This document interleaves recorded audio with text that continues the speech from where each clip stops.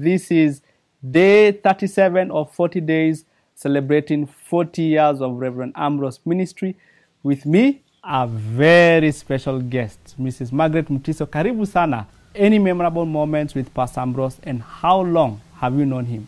I was driving around Westlands, Parklands area because I had just moved into a new house. And I was thinking Nairobi Baptist Church is a bit far, so let me look for a church close by. And then I saw the sign, Parklands Baptist Church, and I drove into the compound. Wow. It is then when I saw a young man with too much hair on his head. Yeah, he inquired what I wanted, and I just told him I was looking for a church, and I have found it. He said, "You are welcome." Yeah, thereafter, 2 weeks after I joined, I came to church. I was introduced to the beginners class. At that time, it was led by a white missionary, Carl Thomas. When I completed the program, I joined one of the women Bible study classes. Wow. And that class was led again by a white missionary, Mildred Kego. Wow. Yeah, I think it was 2-3 months down the road when she decided to take a break and go and leave. And she turned to me and said, "You said you are a retired teacher." I said, "Not yet retired. I just quit my job because there is something I need to get going." So I started teaching the class. That then. Bible study class? Yeah, that was towards the end of 1984-85. Wow. Yeah. Wow. Then what made my life rather uncomfortable was Pastor Top was away on leave. When he came back from leave, his wife, the pastor's wife, decided to come and sit in my class. To be taught by you? To be taught by me, yeah. And I was actually planning to find a way to escape this responsibility. when for some reason, I don't know, Pastor Ambrose happened to pass by the class one Sunday. I said I had come early, and then he walked into the class, and I was getting ready, arranging the chairs, and he tells me, "I'm so glad you took this responsibility. You are doing a great job." Wow. And there I got stuck with, wow. with that teaching. Wow. Yes. Then a few years later, I remember Pastor Top walking towards me, and he was with Pastor Ambrose. And the Pastor Top stopped and told me they have been having a discussions. They have constituted a building committee, and they would like some ladies. And they had decided I was going to be one of those ladies. Wow. I was just about to open my mouth to say, forget about it. I don't want to be.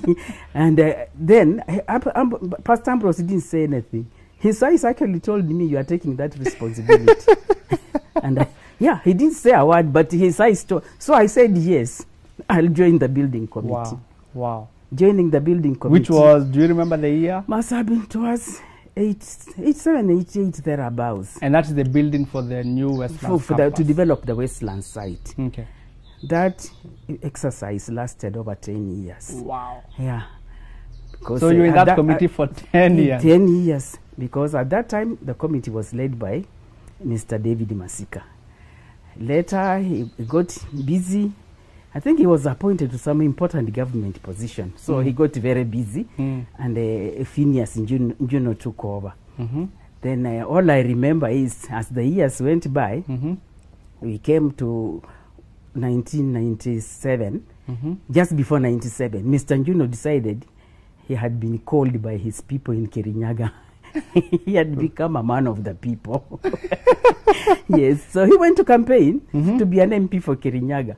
And John just said, in fact, we need a change. A lady should now start chairing the building committee. That's John Gishane? Yes, and they just picked on me. And yeah, that's how I became the chair lady of the building committee. The first chair lady. Yes, and that lasted 3 years. And you are very instrumental because you are the chair still at Ojijo, but your term ended when you are at the main campus where we are. Yes, yes. Because after that, was there another chair? No, before that, no. I took over. Okay. As we were completing the sanctuary. By that time, we moved in just before everything was done. Yes. But Mr. Felix Mwai, I remember, is the one who took over after me. Yes. But going back, that period I'm talking about, I have decided to call it the period of my relationship with my young pastor, my Yes. encourager. Yes. Because if he had not been encouraging me throughout that period, I would have taken off Yeah. from the church and all those responsibilities. Because my responsibilities at the sanctuary was actually double. In the mid-90s, my own children were left for university. And feeling bored, I was thinking, what do I do? When they announced in church that they were looking for a volunteer to Manda to take care of the Westland site, because the building was very slow because there was a shortage of funds. So I said, why don't I do that? Wow. So here, my responsibilities doubled. Wow. But God is good. And And again, I would think I should run away, but Pastor Simon, Pastor Ambrose would all drop by to encourage me. so they were very key They in were your very role key in leadership. encouraging me, Encouraging. praying for us. Wow. Yes, yeah. And I'm sure you feel very proud looking back, seeing that 3,500 seater up, knowing that God enabled you to God play is your role. good. Yes. And thank you for your leadership, because we are enjoying that big building because of your dedication. Of course, you worked with a team, and of course, you have shared. Pastor Ambrose and Pastor Simon are very instrumental, encouraging you to keep on going and leading the team. We always tease the pastor. When he came back from the US after his studies, we were always teasing him, wanting him to get married. If it wasn't Tabitha, it was me, it was Sarah Wanjala, it was Beatrice Thiga, it was Priscilla Masika, and many others. And Pastor, it's time to get hitched. And he would just, so I said, here is Pastor, the tolerant, the humble, the patient man. Because looking back, the man never got mad at us. He just say, oh, these mothers. So pressure from Mrs. Thiga, all of us, the whole team. Sarah Wanjala, you, Priscilla Masika and the rest. And the rest. Yeah, we were just on his case. Yeah, well, so you can imagine the delight. Yes. When he announced he was engaged to mother. Wow. And I remember, I don't know if it was Chacha Mwita or Ken Obimbo who called me and said, hey, you are in the committee, move. I said, of course, I was waiting to be told. Wow. I'm in the committee to plan the pastor's So you were in the committee. And we wanted a grand occasion. Yeah, and Ambrose would always come to the committee meetings. And again, the silent listener spoke up. Because with our grand ideas of having a big wedding, he just said, somebody suggested, oh, now our funds are limited. What are we going to do? We can't have the grand wedding we wanted and the reception. So somebody said, but we can organize a harambe. Pastor must have a great occasion. The silent listener spoke. The humble pastor, the patient man spoke. And they said, no one is going to hold a harambe for my wedding. You know, we looked at him and he kept quiet. We respected his views.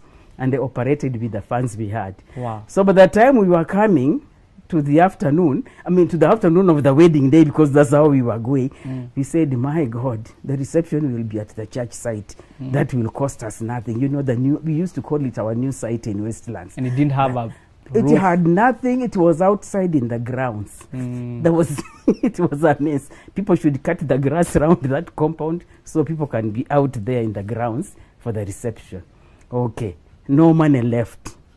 What are we going to do about the vehicles? What are we going to do about the evening party? And that's how the committee members came in and the friends. And we said, committee members, you donate your vehicles. Friends, you donate your vehicles. I said, if things are this bad, then you will have to come and sit in my house for this evening party. That's how we ended up in this veranda we are sitting in now. Yeah, the evening reception for the pastor's wedding ended up in my house. Because a week early, I had to rush to River Road. There was a nice shop which used to sell some plates. Which I can see them right there. I bought 16 plates and there are still 16. Those ones right there. I have bought many other plates since. And when we have functions, it's always, oh, we have now run out of plates. Can we use Pastor Ambrose's evening wedding plates? Wow. Yes. Wow. And then those are the plates. Wow. Yeah. Wow. But that was Pastor Ambrose. Wow. Humble. Because most people would have said, if they want to hold a harambe to raise money for me, to give me a grand reception, why not? He said, we respected that. And I was told, since we are distributing duties, Mama, you will also offer your car to pick the bride and bring to your pastor in church. So I went to mother's house. It was a long wait. You were the one who the picked. pastor himself should tell that story because Kenya people had to go look for him. I think they have refused to give us the bride. They have refused to give us the bride. Pastor had also to come and plead for the bride.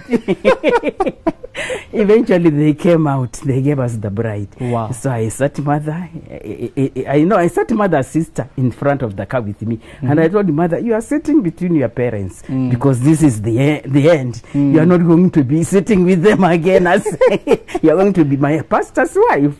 So I sat the father, mother in the middle, and her mother on the side. And the mother's sister, I think Mary, she's called Mary, sat in front with me. And I drove. And I forgot the protocol. You see, we had waited 3 hours almost. So when I was given the bride, I zoomed off to church. So is it what? Mr. Bugay, who was the transport manager, remember there were no mobile phones? So he's saying, what happened to Mama Mtiso and where is she and the bride? I think they rang the church and somebody said, she's already in the church compound with the bride. Wow.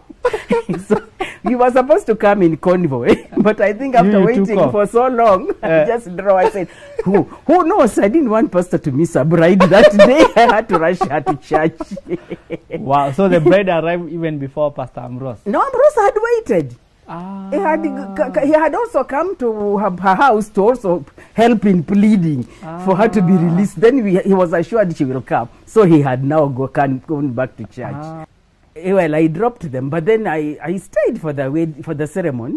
When at Westlands, the reception at Westlands, I couldn't stay long because I had to rush home. Yeah, those days we never really thought of catering teams. We ate home cooked food, so I had to come home to make sure food is cooked. Some church women volunteered also to arrive with some food. And we had that food here. Right here where we are. We drank soda and they ate home cooked food, cracked jokes, chatted away the night. The senior people, us now, we sat here with the pastor. The young people sat at the pool. And that was there. Yeah, and that was the pastor's evening party on his wedding day. Because there's a time he walked into my class and he told me, stop teaching and get out. And I looked at him, dissolve, and he repeats, dissolve the class now and get into the main sanctuary. And I obeyed. The president was on the way because within minutes the sirens came. Yeah. So when Ambrose means to be firm, he is actually firm. You get startled because he's always the nice, soft-spoken person outside the pulpit. So when you hear his voice when he's agitated, you listen. There's something you have said about the president, and you were there. Please just give us a glimpse of that story. The president? Yeah, when the president came. The president. I want to hear your version. Well, Ambrose tells the story better himself. No, I want to hear from For me, Ambrose is running from class to class, stopping the teaching so that people can get into the sanctuary because we are supposed to be seated when the president is coming, you see. So he struggles with all that, and it's like many of the deacons were paralyzed. The president is coming. He didn't warn anybody he's coming. And it's better when Ambrose tells the story because he says he did everything. It's like when he would ask even the white missionaries to assist with something and the president is coming, can we do? They say, Ambrose, you are the pastor. You will do it. He did it. And he tells the story very well. He had planned to teach, to preach from the book of Daniel. And Daniel was coming. With his steely eyes. And he finished. Ambrose did his job well, finished the preaching, and actually told Daniel, Your Excellency, you will talk to the people outside. Daniel never used the pulpit. Yes. That's Ambrose. That's Pastor Ambrose. That is Pastor Ambrose. Me growing him up Wow. I keep saying Ambrose, Wow. my pastor, my son, my friend. Ambrose, the silent listener when it is meetings. Ambrose, the explosive preacher on the pulpit. On the pulpit. What do I say? Wow. And the jokes he would crack. Yes. crack while on the pulpit. Because when he has proposed to mother and he wants to show he loves his girlfriend, Ambrose buys flowers and wraps them completely in a newspaper. Nobody knows he's carrying flowers. And he goes to Nairobi Hospital to give them to mother, surely. Of course, they were all wilted. They were broken. So that's Pastor Ambrose for you. And Beatrice think I should tell you, Martha is in labor and Ambrose is working in the parking. So, and she, Beatrice think I was working at the Nairobi Hospital. Yes. So she said, Ambrose, what are you doing in the parking? Martha is in labor. You're supposed to be there. And he's like, but that was very difficult for Ambrose. Then Simon will tell you he went into the labor room and collapsed. Those are my pastors. My sons, and I love them very much. Wow. I can only tell him, thank God for that Saturday morning we met at Ojiji Road in 1983. Thank God for the way he has impacted my life. And may he continue to serve God, just as he has served, because it has been a great ministry. And I'm glad I was part of that ministry. Wow, many stories we have had. Tomorrow is day 38 rather. We'll see you, and God bless.